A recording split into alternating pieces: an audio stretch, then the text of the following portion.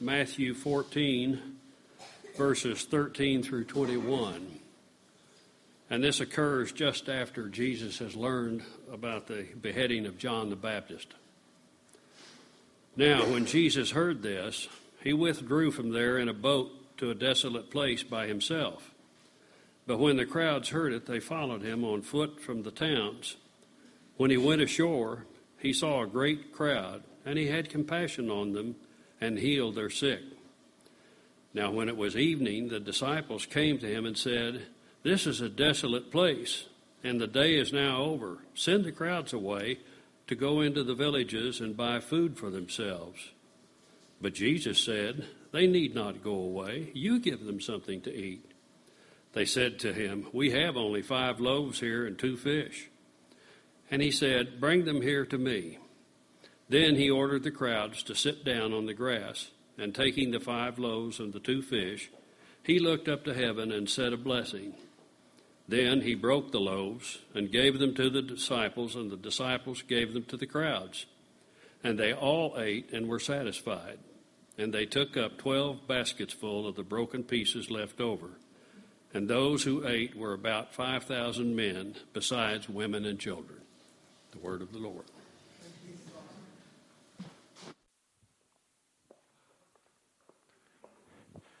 Good morning. We are in a season here that's one of my favorite of the year.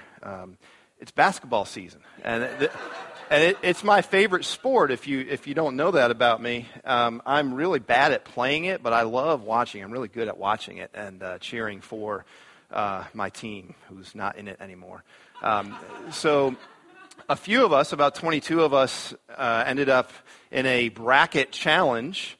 And somehow, which is my fault, somehow we ended up with 2 groups. And so there's 8 in one and 14 in the other. And so I joked yesterday with Scott Long that his group is the NIT and mine is the real tournament. But we will manually figure out who the winner is. And I'm in second place, in case you're wondering. Who's in first? The last year's winner's in first at the moment.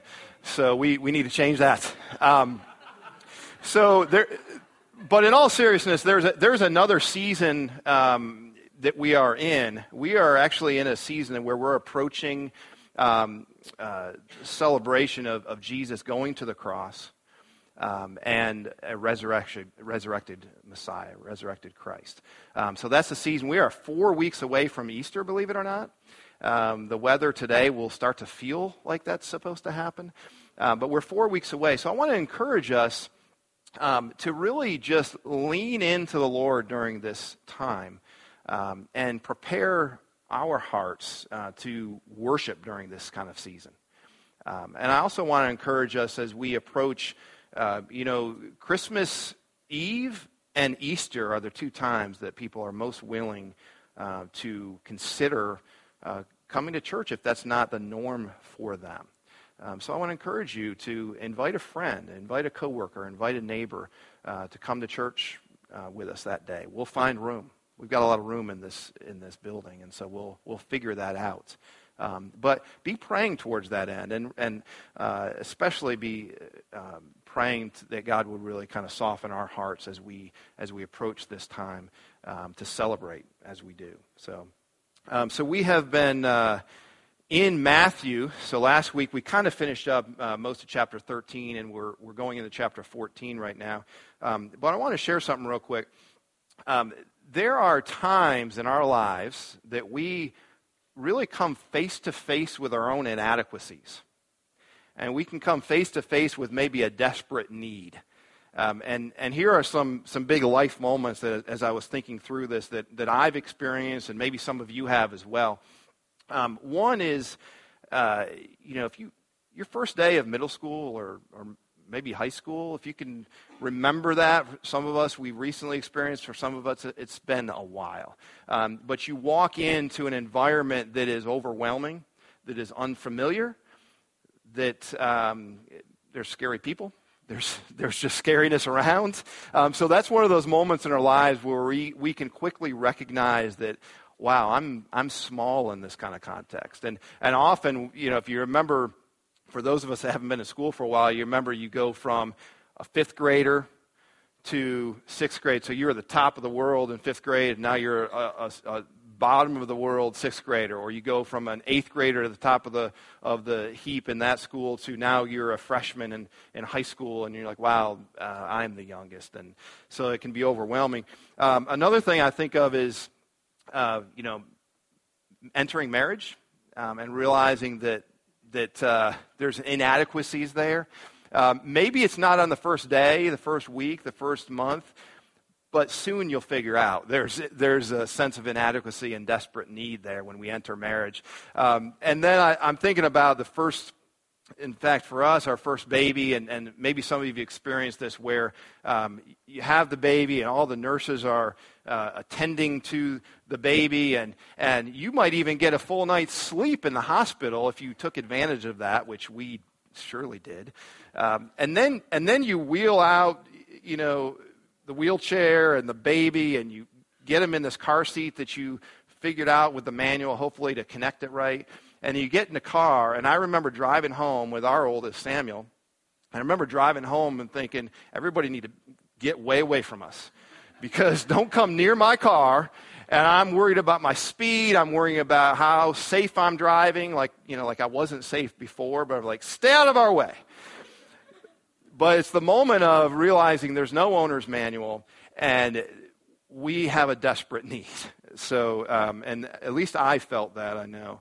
I know and I experienced this, and some of you as well, if you go back to school as an adult for any kind of degree, you can step into that and feel like, I'm really inadequate for this. I don't know how I'm going to make it through.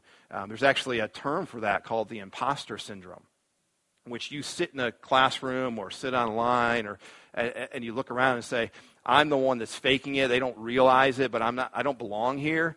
I'm not going to really cut it. The rest of them are probably okay, but not me. And so we feel this inadequacy and this desperate need. And I think it's true for serving in ministry. I know it's been true for me, where there's multiple moments where I realize I'm just inadequate for this. And I had a mentor that I was interning in youth ministry right out of college. And this guy I really looked up to and respected, and I still do to this day. He's involved in a church planting network now, but he was the youth pastor at the time, and I came to him and started interning under him, working with middle school students, which brought a point of desperation as well. And so one of the things he said to me, and he mentored me a lot in ministry leadership in those few years I was with him. One of the things he said to me that has stuck to this day was, he said, Brian, if you picture the mid-'90s, they had the little Nissan pickups. They call them, what do they call them now? I'm blanking on the name of them now, but it wasn't called. It's a little tiny two-wheel drive, low Nissan pickup. And he said, I would sit in that truck before I went into this youth night, and it was a pretty large youth ministry at the time. And he said, Brian, I would sit there and I would say, God, I'm in over my head. I need you. And here's a guy that in all accounts, as we look at him, he's very competent as a leader, very competent and skilled and creative. And I really looked up to him, and he said, Brian, time after time, I sit in my truck and say, I'm in over my head. What am I doing? God, I need you. And that stuck with me, and that has become my confession in prayer almost all the time, I'll be honest with you. I'm in over my head. God, I am desperate for you. So we're going to look today, in chapter 14, there's several miracles. We're going to focus on one. Jesus heals some sick people that have those kind of physical needs. He feeds a crowd. He walks on water and asks Peter to do the same. But we're going to focus on him feeding the crowd today. And I think there's a lot of that element in this account where the disciples recognized they were inadequate. And that they were in desperate need. So this is actually the feeding of the 5,000 is the only main miracle of Jesus that's found in all four Gospels. Interesting enough, and so it's I believe quite important with what Jesus did. At least the gospel writers, all four, recognize the importance of including this particular miracle. Just after, as Bud shared, just after Jesus got word that John the Baptist had been killed, he gets this word and he retreats. And this is actually kind of a moment of transition, at least symbolically, between the forerunner in John the Baptist and Jesus himself. Now, he's in ministry. Ministry is already happening, but there's this symbolic transition, so to speak, that takes place. And so he goes, and the disciples go to this place that's called a desolate place. It's on the kind of the northwest shore of the Sea of Galilee. It's near the town of Bethsaida, which is kind of on the northeast shore of the same area. And so there's a crowd that follows him. He goes in a boat, and the crowd's coming along. It's real open coastline, and they're following him. So when he gets out of the boat, he sees this crowd gathered, and the crowd is extensive. It says there's 5,000 there, but that's only counting the men in the crowd. So we don't know how many were there.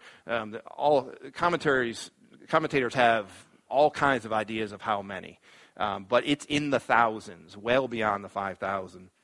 And so this crowd is there for, I think, a couple different reasons. One is that they're there recognizing that Jesus is somebody that really can take care of their physical needs and heal them. And so they're following him because they've caught some word of this. There's also a growing sense that they're starting to recognize more and more that Jesus is the Messiah. And this miracle we're looking at today actually confirms that even more for this crowd, that Jesus is the Messiah. Now, there's a growing sense that they want to actually force him to become king, this political leader, Messiah for them. So they're confused in what they recognize the Messiah should do, and there's that growing sense of it. But Matthew doesn't focus on that. If you see a little bit more of that in some of the other Gospels, but in Matthew, he focuses on this is a point of compassion, of hospitality, and seeing the power of Jesus. That's really what Matthew's focusing on as he gives this account of what occurred. So we see this crowd is following him, and Jesus steps out of the boat and it talks about he has compassion on this crowd. And he actually starts to perform some miracles of actually healing some of the sick and some of the needs, the physical needs that are there. So you see some of this healing as soon as he steps out of the boat because of this compassion. And we know from John's account that there was actually a prior conversation with the disciples as this crowd was approaching of how are we going to feed all these people? What's going to happen? And so we see again in John's account that Philip answers, listen, if we had 200 denarii, which is equivalent to 200 days' wages, if we had that much, we would have thousands of servings to feed, not even close to enough. So he suggests that, but he said that's not enough. So the response and the answer that the disciples give is, it's getting late. It's kind of at the end of the day. They need to be taken care of, but we can't do it. We don't have the resources to do it. So let's just send them away to the villages and let's give them a chance to go get somewhere and buy their own food. Because we certainly can't do that. We're not capable of doing that. Well, in verse 16, Jesus said, they need not go away. You give them something to eat. See, Jesus challenges them to become involved in this and say, no, don't just send them away. You do it. Now, it's interesting. I think it's interesting that Jesus doesn't say, I've got this. Don't worry about it, guys. I understand what you're saying. I've got this. He actually says, you do it. Now, we see as we go further that Jesus himself, obviously, is the one performing the miracle. But he directly involves these disciples in that. Now, they've already said, this is beyond us. These resources, is this in the way, by the way? These resources are not enough. because they look around and they see one serving, maybe a second serving, that this young boy has of 5 pieces of bread and a couple fish. And they say, this isn't enough. I actually don't blame them. This isn't crazy for them to think it's not enough. I can put myself in a little bit, if I can, in their situation and say, I would say the same thing. Why would I think otherwise? But Jesus said, well, you do it. And so he involves them. And I think his involvement is deliberate because he wants them to step out into obedience. And step out into obedience with expectancy. I think that's the moment he's trying to say, you're right, you don't have the resources. But step out, I'm asking you to feed them, and I want you to expect that this will happen because I'm here with you. So I think this is a moment, and I know that for me, I've had to be reminded because our natural tendency is not for faith. We naturally want to get discouraged. We naturally want to say we don't have enough. We naturally want to be in fear and say this isn't going to work out. See, faith is a gift. And faith grows as we see the Lord do things in our lives. As we see provision over time, faith can grow. And so the disciples, it's not that they completely lacked faith, but this was another moment where Jesus said, I'm here, and I can do more than you expect. So step out and expect that I'll do something here.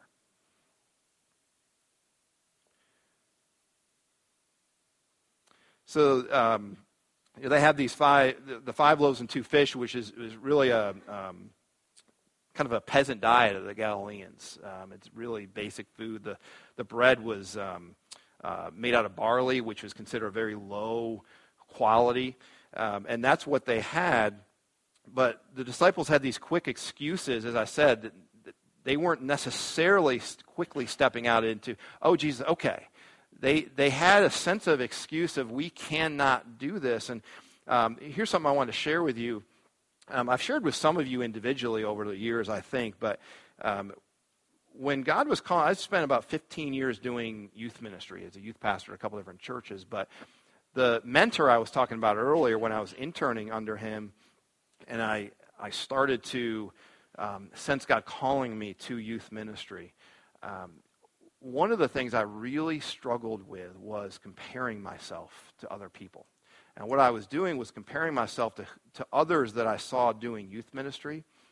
And they weren't temperament-wise, gifting-wise, they weren't like me at all. It was that stereotypical, high-energy, bouncing around the stage youth guy, right? And that was not me. I knew it wasn't me. And I said so many times, God, I have this heart and desire to do this, but it's not me. As I look at these other people, that's not me. And what he impressed upon me, and it took a little while, stop looking at other people and recognize that I'm asking you to step in and I will provide. Yes, that's not you. I didn't create you to be that way. And as I stepped in, God was able to do plenty of things over the years, of just the sense of me stepping in obedience.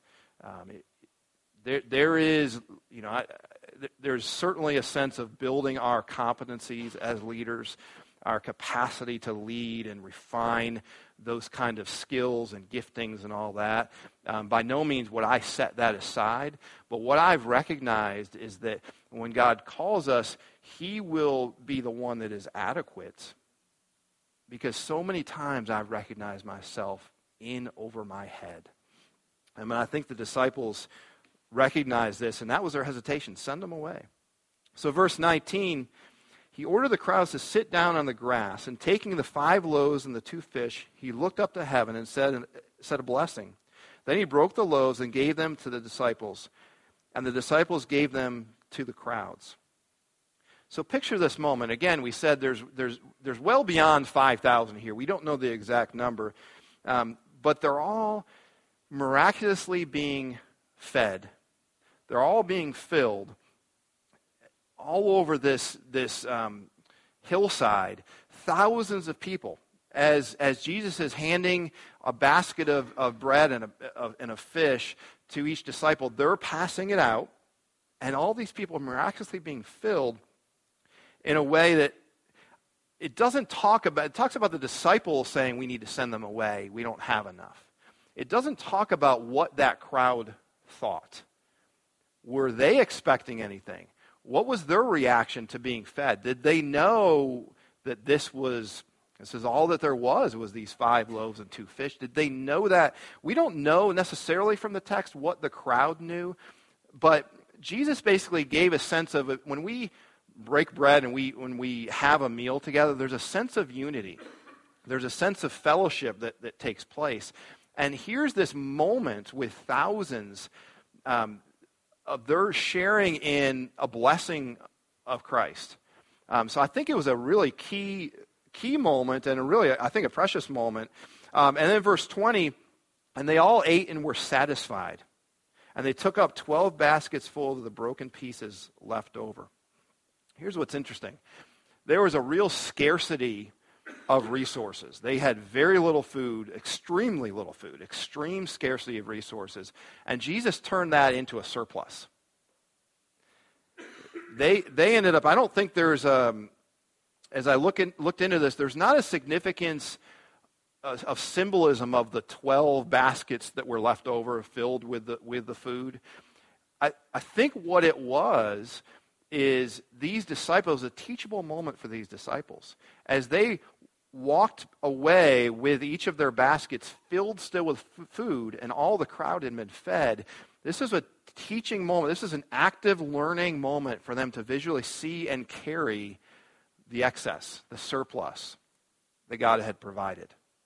And that was a huge teaching lesson for them, because they had the baskets were maybe made out of some kind of grass type of basket, and what these baskets were what they traveled with. The disciples traveled with these, and they would put their food provisions in them, and it's possible they even put hay in them, so when they went to a place, they had a place to lie down. So maybe some food provisions and hay, because remember, they were remaining separate if they didn't want to sleep with or eat what the Gentiles would eat. And so there was a sense of they needed to carry their own things. And so they had these baskets. And so they walked away with their own baskets filled with the excess of what God did.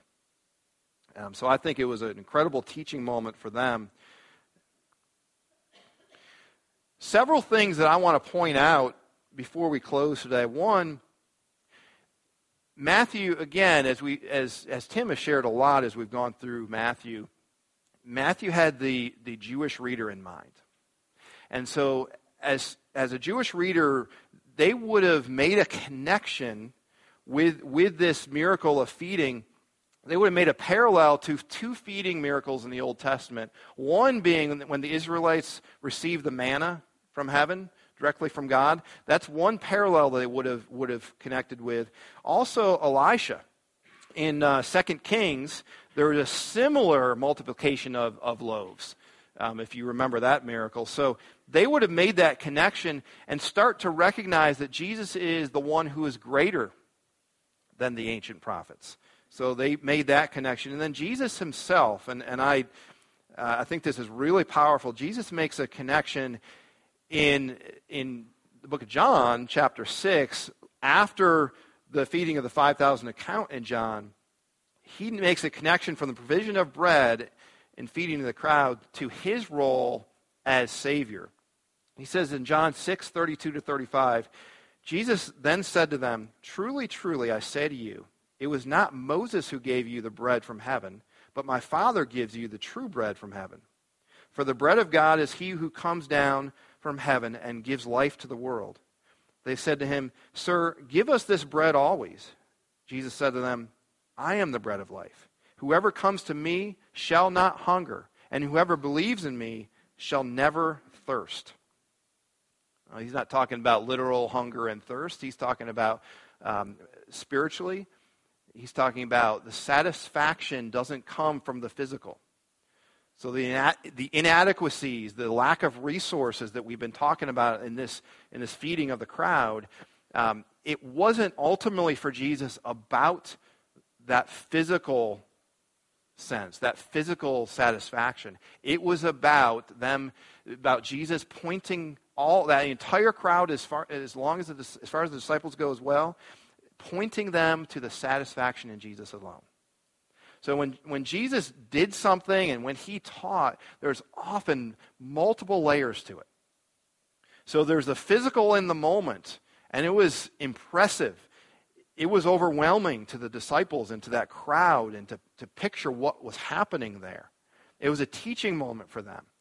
But it was also pointing to who Jesus was and the satisfaction found only in him. We talked a little bit about this when Jesus involved the disciples in the miracle itself and passing out the food and the supplies and then bringing back the surplus in their own baskets, each of them. When he involved them, another purpose that Jesus had was ministry training.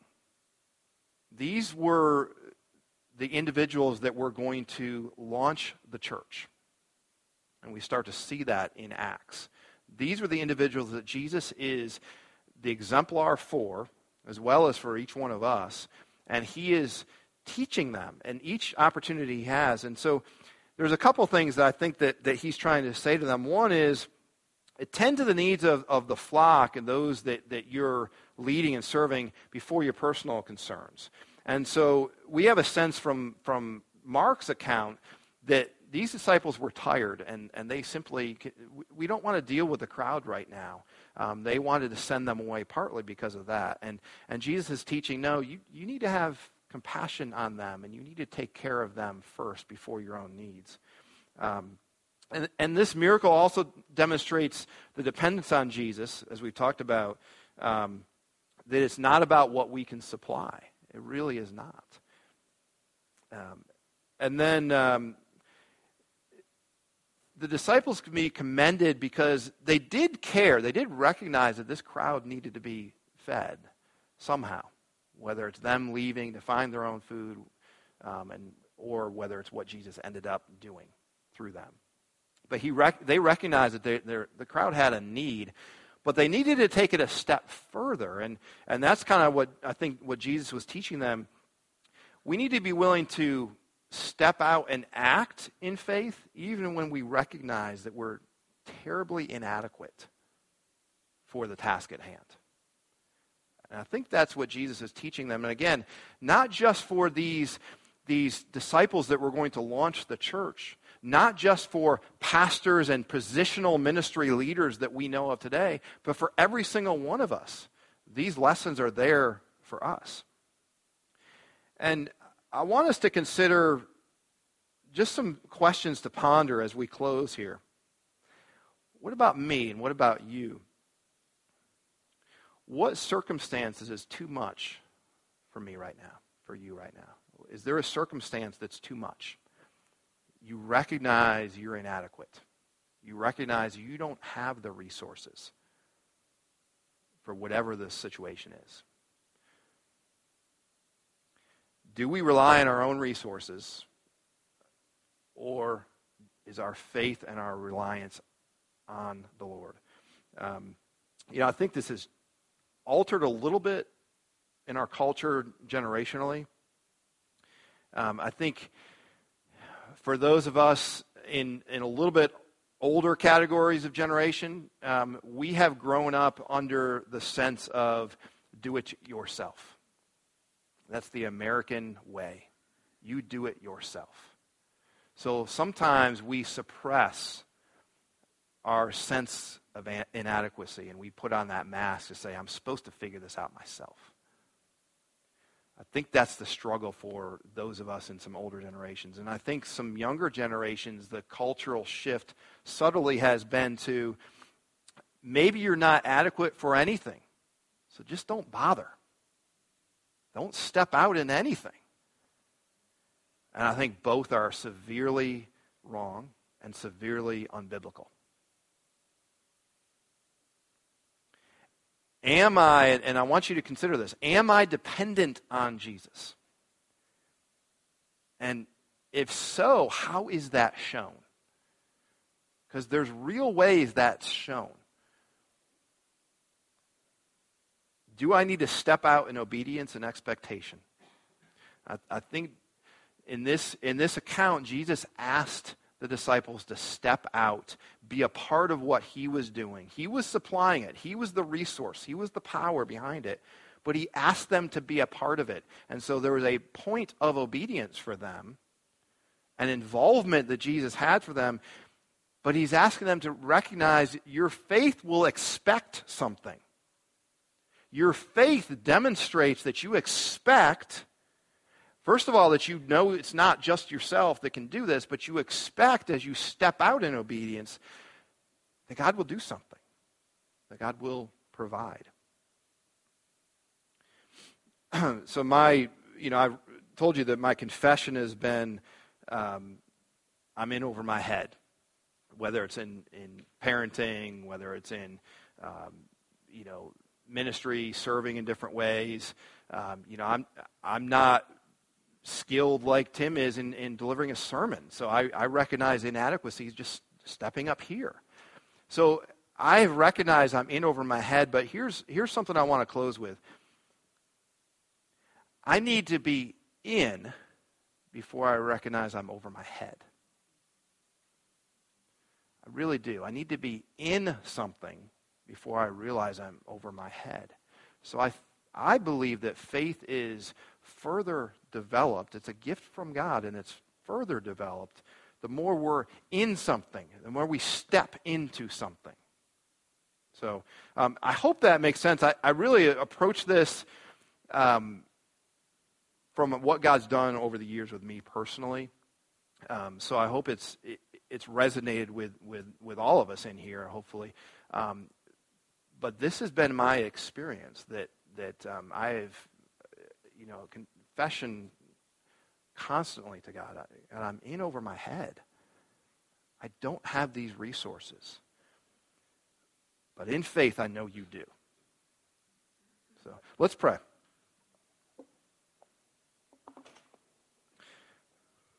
Father, we praise you that you are the one that has all the resources, all the power, all the answers. And Lord, we know that we won't always have answers, be given answers.